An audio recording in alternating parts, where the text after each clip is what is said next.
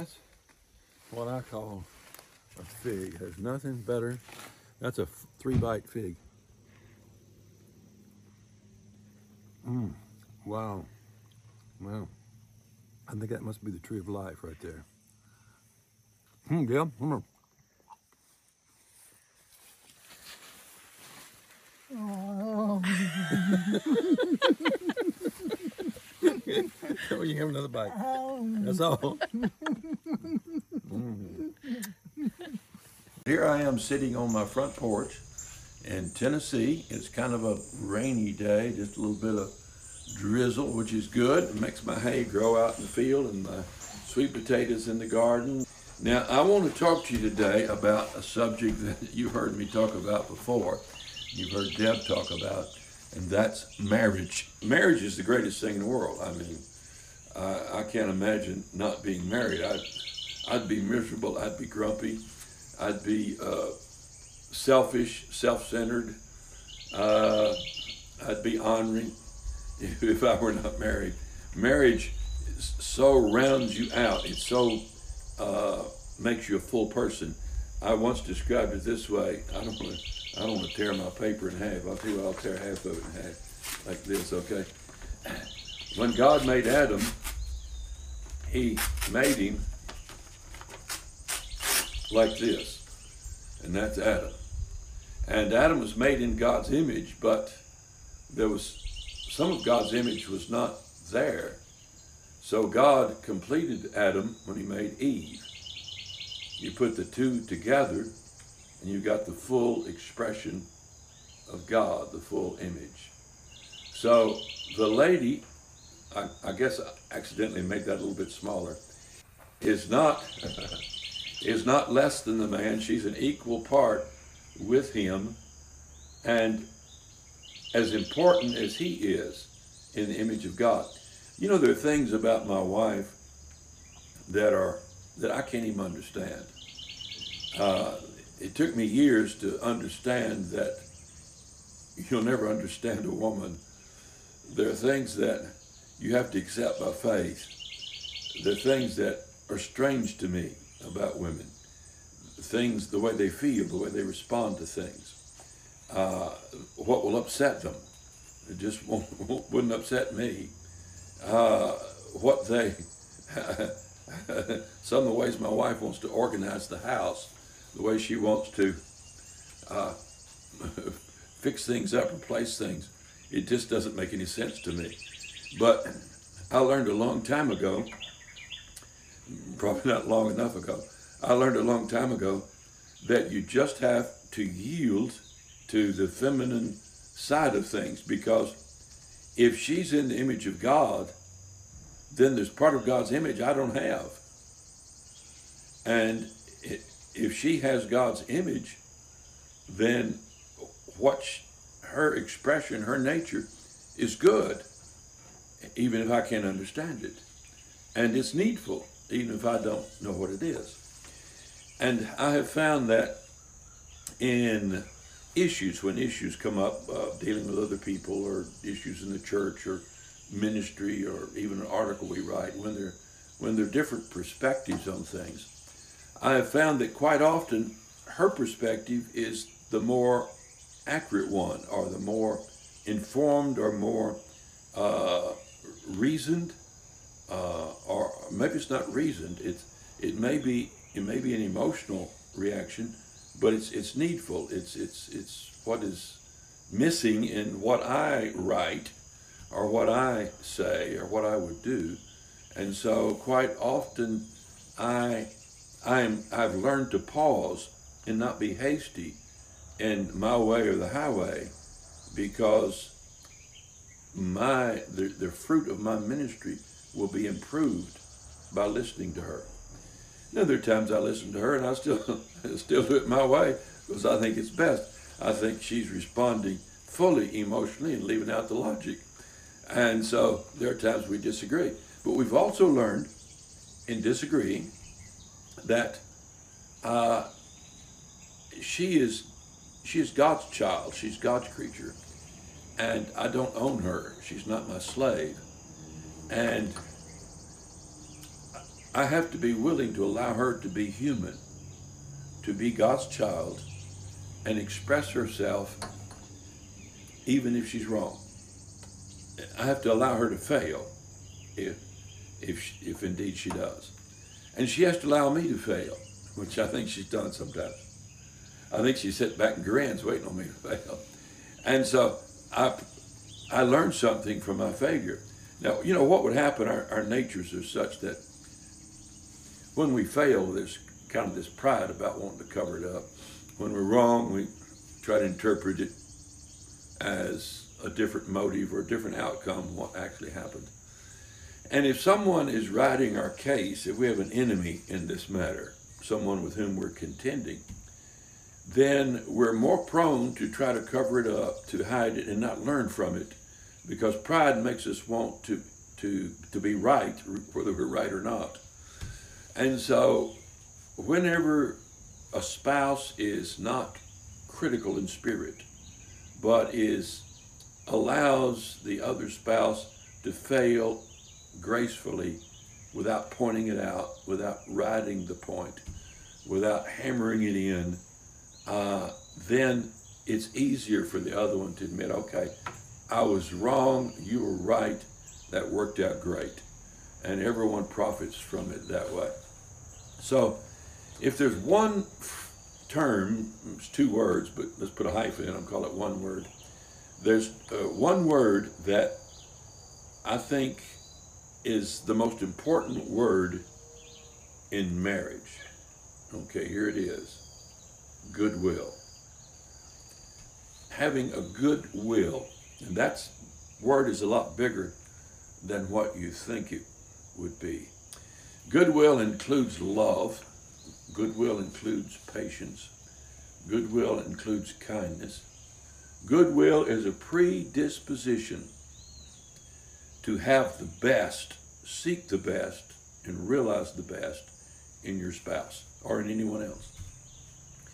When Jesus came and his announcement was made at birth, God said, peace on earth, goodwill toward men. Some of your modern corrupt translations translate that because they didn't understand it.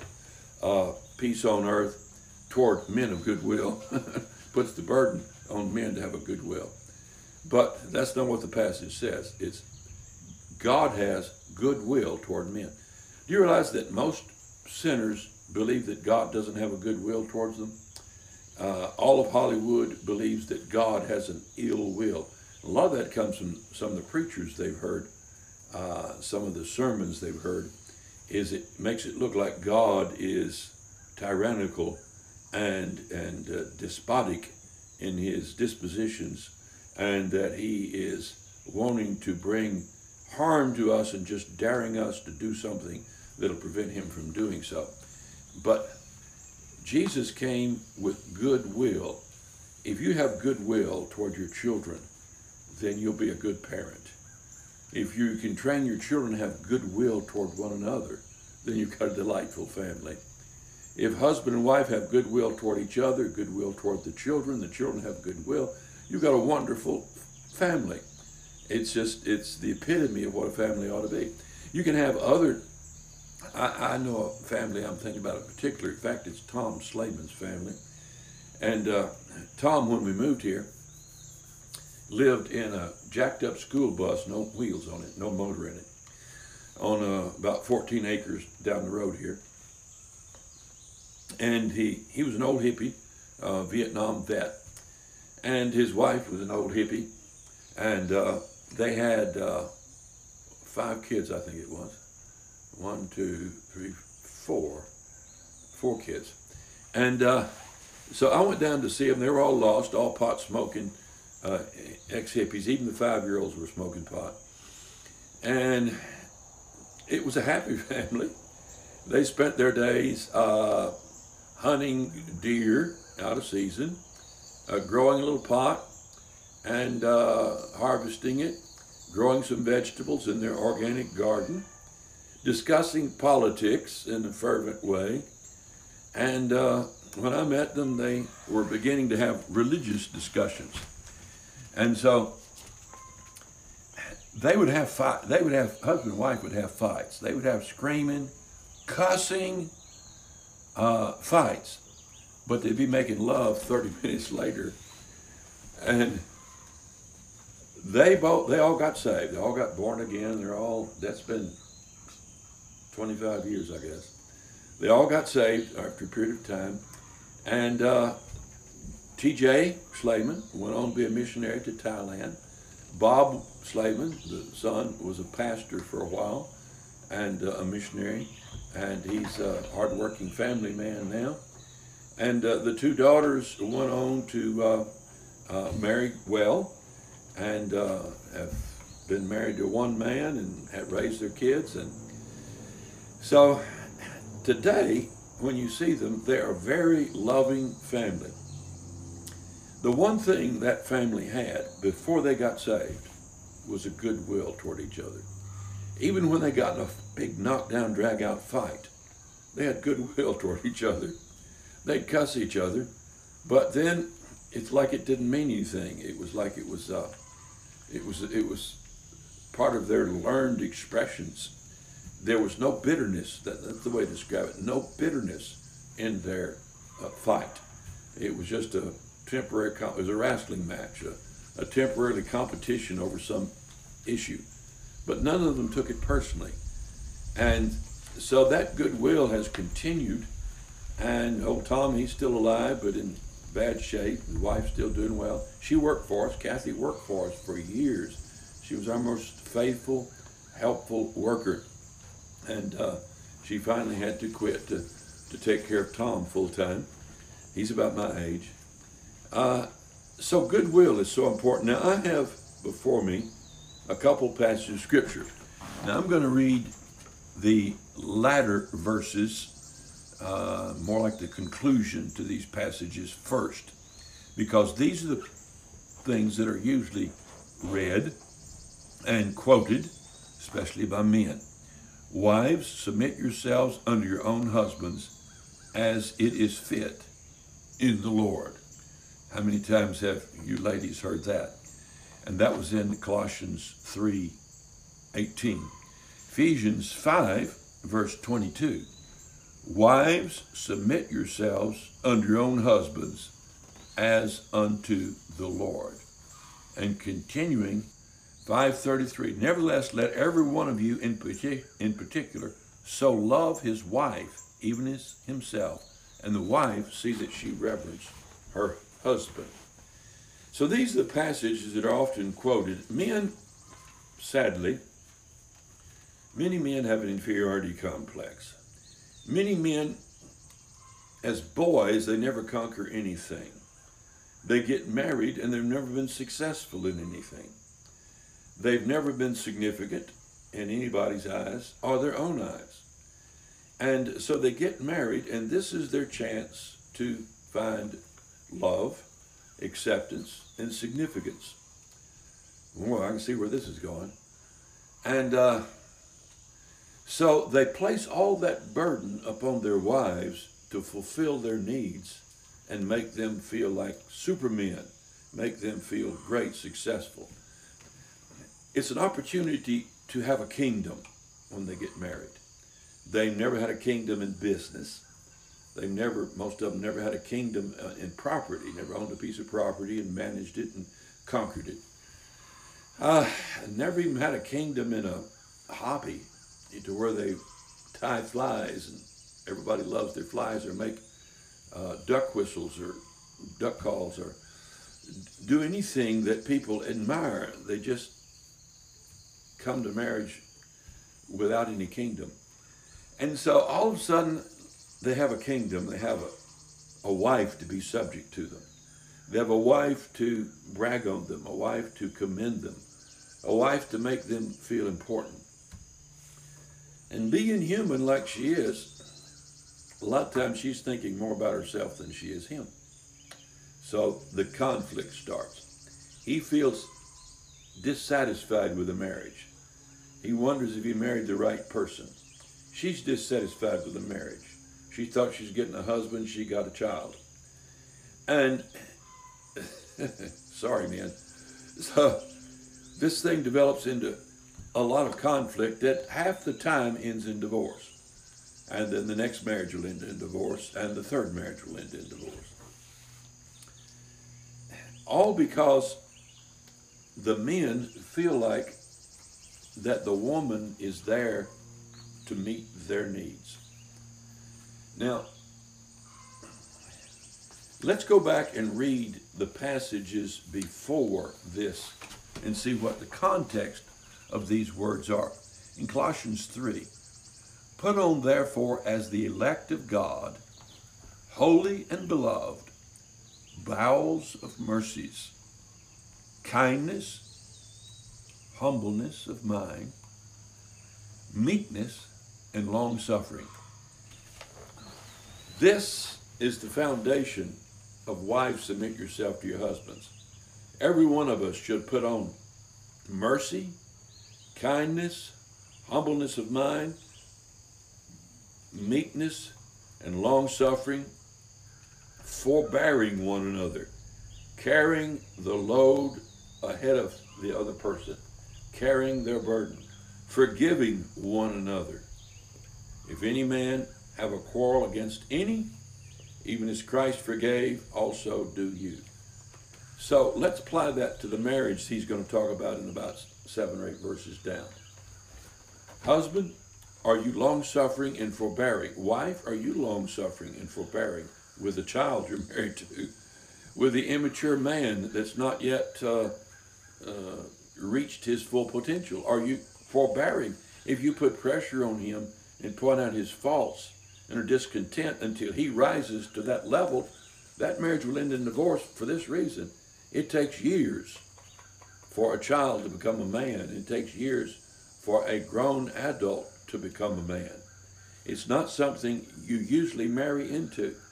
Most men are immature at marriage, as are the ladies. Forbearing one another, forgiving one another. You're going to have to forgive his harsh words. You're going to have to forgive his unkindness, his selfishness. And, sir, you're going to have to forgive your wife. If any have a quarrel against any, and there are times we do. There's times I've had quarrels against my wife.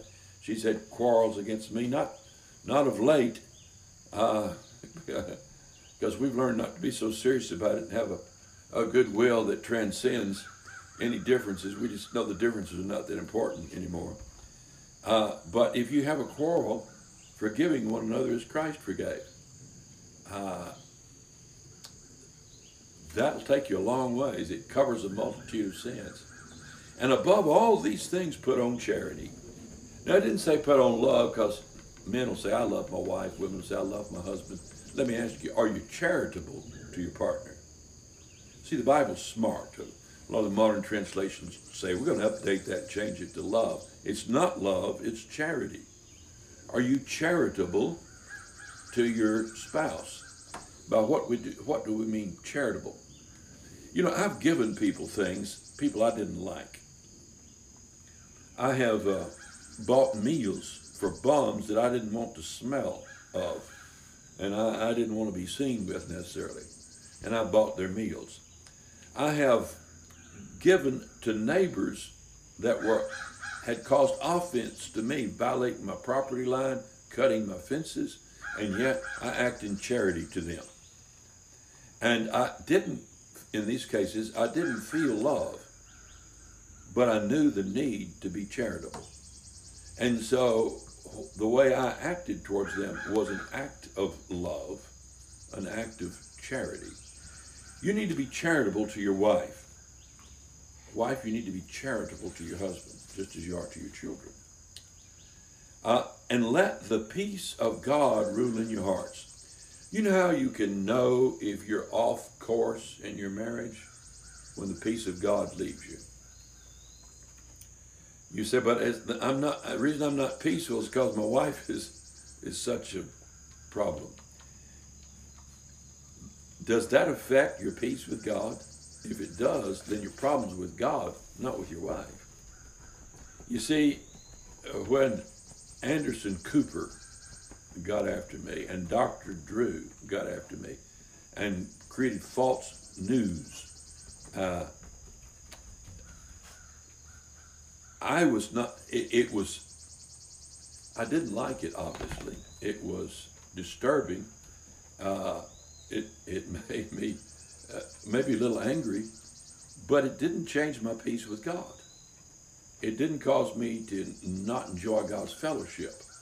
That didn't translate over to me being out of sorts with God. When your wife, your husband, or a friend is contentious with you, if it takes away your peace, then your spirit's wrong.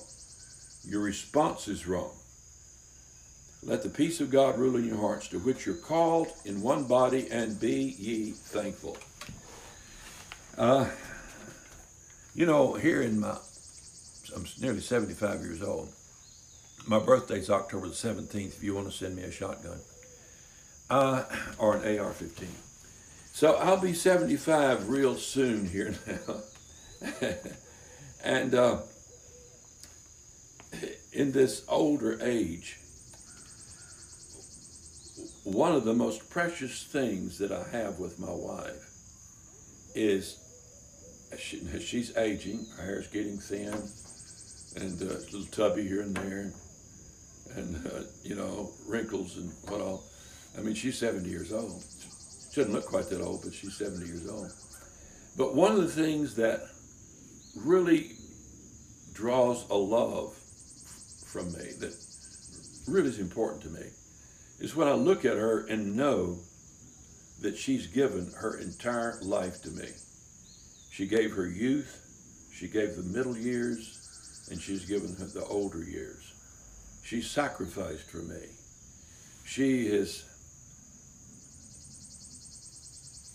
She's just poured her life out for me. And for that, she's precious. For that, she's very dear to me. That's something that you can't feel when you've been married to somebody 5 years or 10 years even. Probably not even 25 years.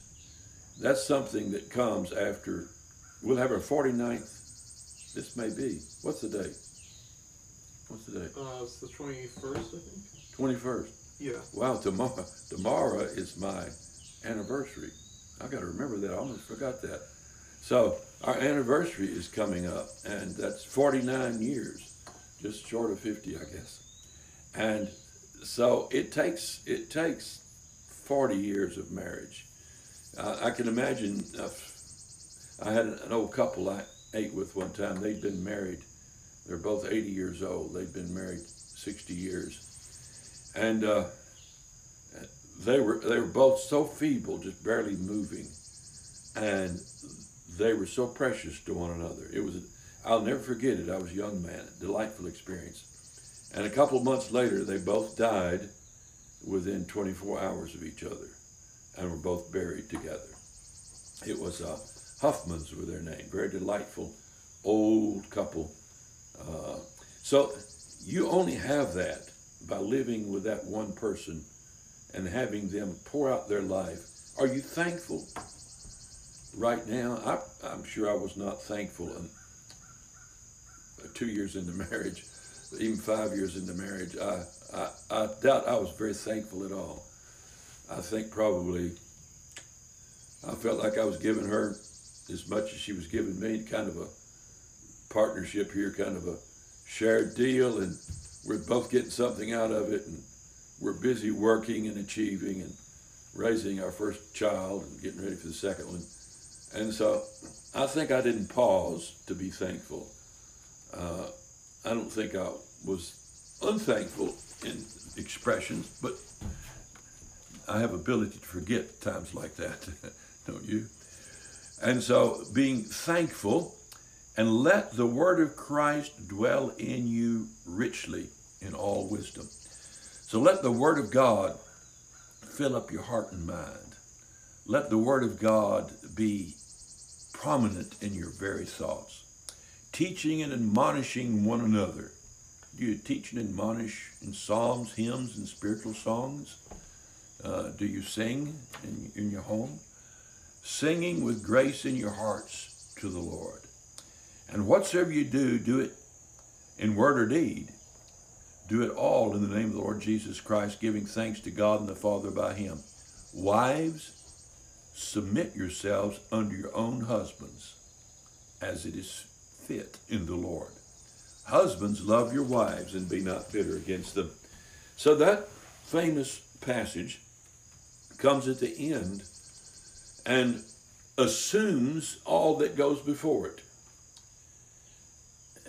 So husbands, I have never, let me tell this to the men, I've said it before, I have never in all our marriage, and somehow I was smart enough to know this early, said to my wife, you're supposed to obey me. I've never said to my wife, I'm the head of this house. I always sensed, even when I knew less than I do now, I always sensed that it was my responsibility for her to get her to follow. And that if I were the head, as Christ is the head, Christ never beats us. He never makes unreasonable demands. He's so patient with us. He waits on us to see the light and walk in it. And so husband is the head like Christ is the head. He's not the head like the Democratic Party wants to be the head of this country. He's not the head like the Putin is the head of Russia. He's the head in that he is the leader, the one who goes first, the one who takes the lead, the one who opens the door, picks her up and carries her across the stream, sees the enemy coming, goes out to meet the enemy. He is the head. He's the one who lays down his life and sacrifice, if need be, to take care of his wife and his children. So you're the head, even as Christ is the head, and you're the Savior of the body. It means you make sacrifices. And then wives, submit yourselves unto your own husbands as it is fit in the Lord. Now let's address one issue. And I tell you, we won't have time to get to the other passage, but let's address one issue here before we close. We get letters and we talk with women whose husbands are doing pornography and wanting them to be to fulfill their fantasy as a pornographic whatever. In other words, he wants her to come into his darkened world and fulfill his fantasy. When that happens, lady, there's no longer love. You're one of many instruments or tools of his lust.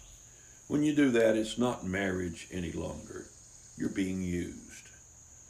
And some of you have gone down that road because you thought you needed to. You thought you ought to obey him.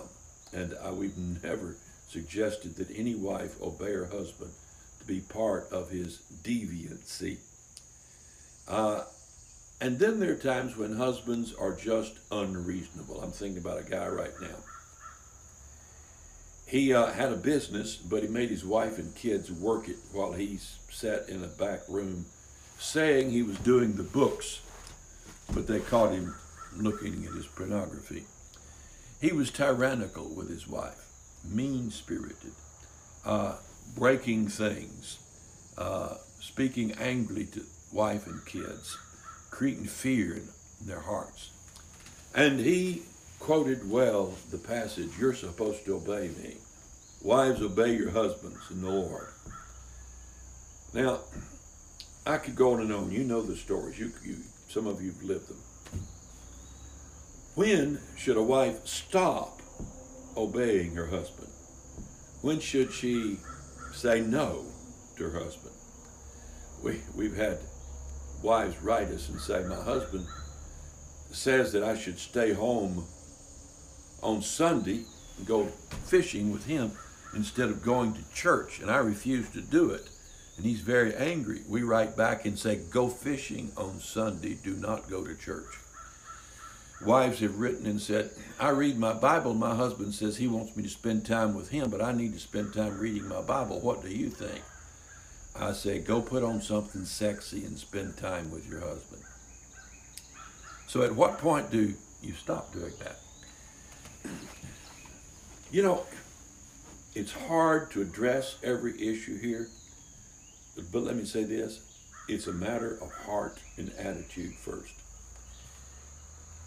Lady, you need to have a heart of surrender and service to your man.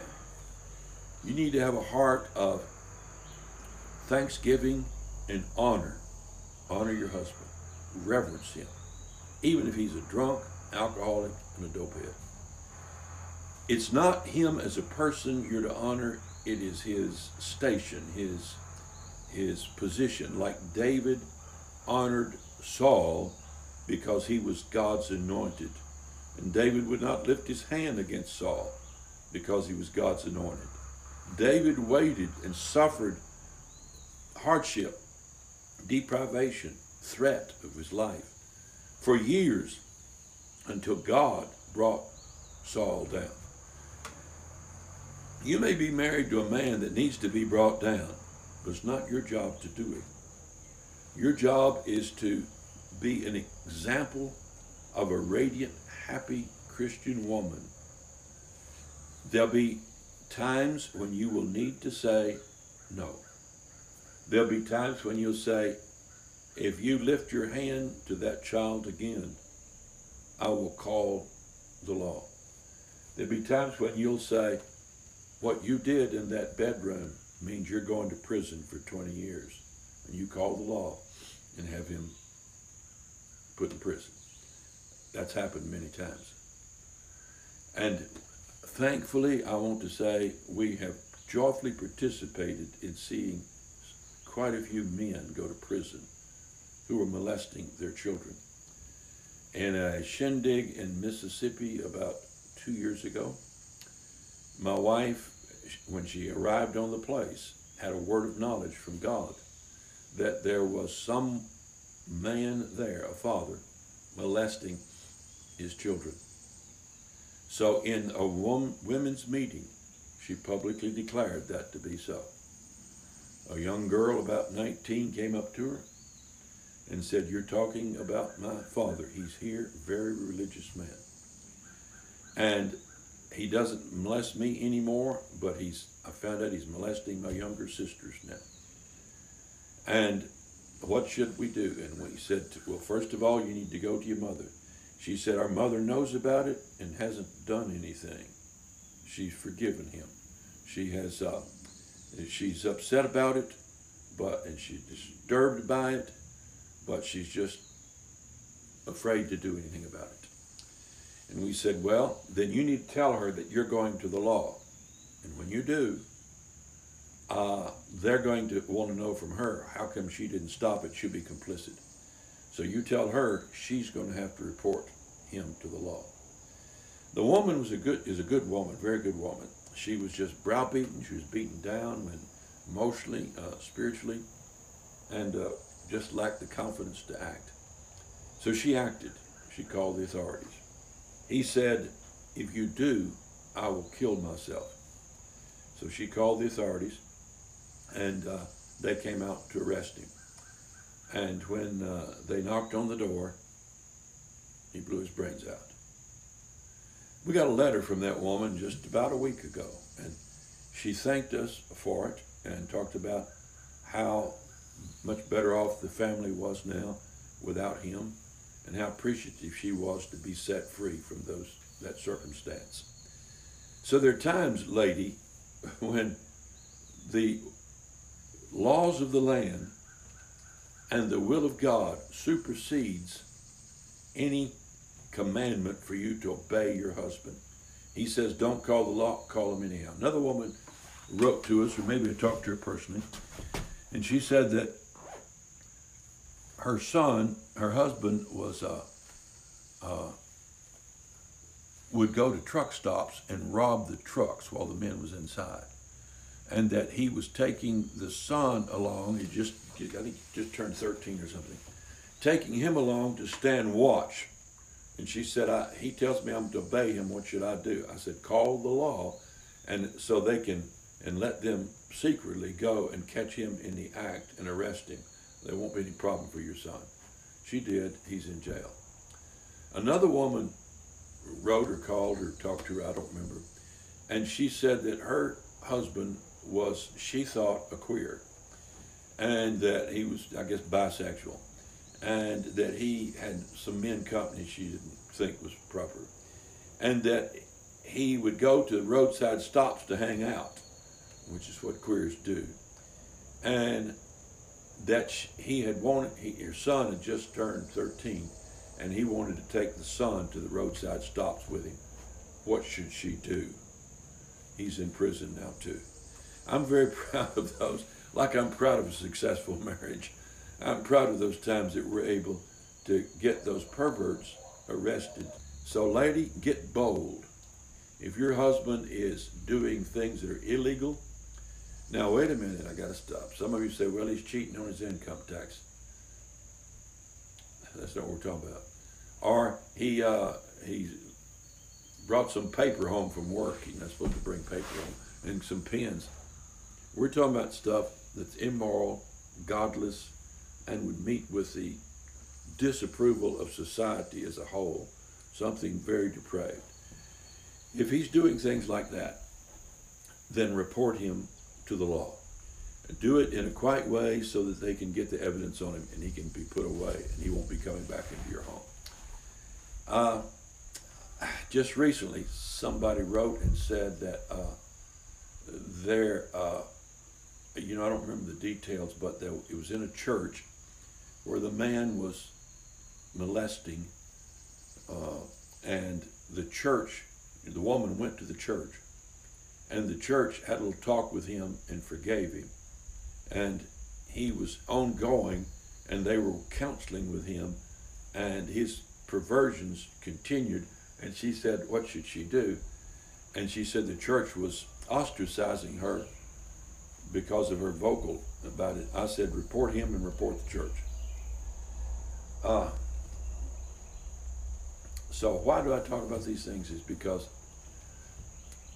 being a homeschooler and in a Christian church does not exempt you. Statistics say that 1 in 7 senior pastors admit to using pornography. 1 in 5 youth directors in churches admit to being addicted to pornography. That's just the ones that admit to it. And child molestation is extensive even among pastors and Christian workers. So we live in a Sodom and Gomorrah, and it's vexing my righteous soul from day to day by their ungodly deeds. And yours has been vexed too. Don't cover up in our midst. Don't cover up in the name of reclaiming them, in the name of forgiving them. Don't cover up illegal sins of people in your midst. Expose them. Now, if your husband gets very angry at this message, you better find out why. All right? Now, I know that's negative, but let me say this in closing. Around us here are some of the young couples who got married, and some of them are doing so well. There's one young fella I'm thinking about right now, very handsome fella, very beautiful wife. Just about as pretty a couple as you'd ever want to see. I don't know how they found each other. They paired up, and they made the prettiest babies you'll ever see in the whole wide world. And they both have been growing in the Lord, and he's been ministering and is going out ministering on the streets, has been involved in other ministries, and just is opening up and blooming and growing, and they're making a beautiful couple who are destined to a life of service and ministry. I could name a dozen right around that I know of close by that have gotten married, but I also know some that didn't do well at all. So girls, guys looking for a spouse, don't just jump into something. Get to know them. Spend time before you get romantically involved. Spend time. Working's the best way. Let that guy come work with your daddy if he's got a job where you can hire him. Let him work for 6 months. Let your daddy get to know him. And your brothers and sisters get to know him, and your friends get to know him. There's times you can't do that. So what you do then is if the relationship is developed, let your brother go live with the guy for a while, hang out with him, go on vacation with him, meet his friends. Your friends won't hide stuff like the individual can. A guy can hide stuff, so get to know them in whatever way you can, by spending time, having friends spend time, brothers and sisters spend time, family spend time. Go to their church with them, talk to the people, go out afterwards, hang out, see how people talk, how they relate, where their heart is. Get into their house, get into their bedroom, careful, and see what's hanging on the wall. Look in their movie collection. Get to know them before you make an emotional commitment to someone. All right, I know you guys, it's been kind of dark what I said, but it's cloudy today, and it's cloudy in this country, and the church is cloudy, and so I want to warn you, there's such a chance for pitfalls, but it can be so good. My kids are all happily married and all having wonderful kids. In fact, most of the children and grandkids are better trained than my kids were. And so it's going well. We're doing well here, and we want the best for you as well. Later. Most YouTube viewers know Michael Pearl through his Revelation chart and books on the end times, but some of Pearl's most beloved books are written on the subject of marriage. Created to Be His Helpmeet, written by his wife Debbie, is sold worldwide in multiple languages, and is an international bestseller. Created to Need a Helpmeet, The Hidden Helpmeet, and others have also been a blessing to many. All these books and more can be found at the Pearl's website, ngj.org.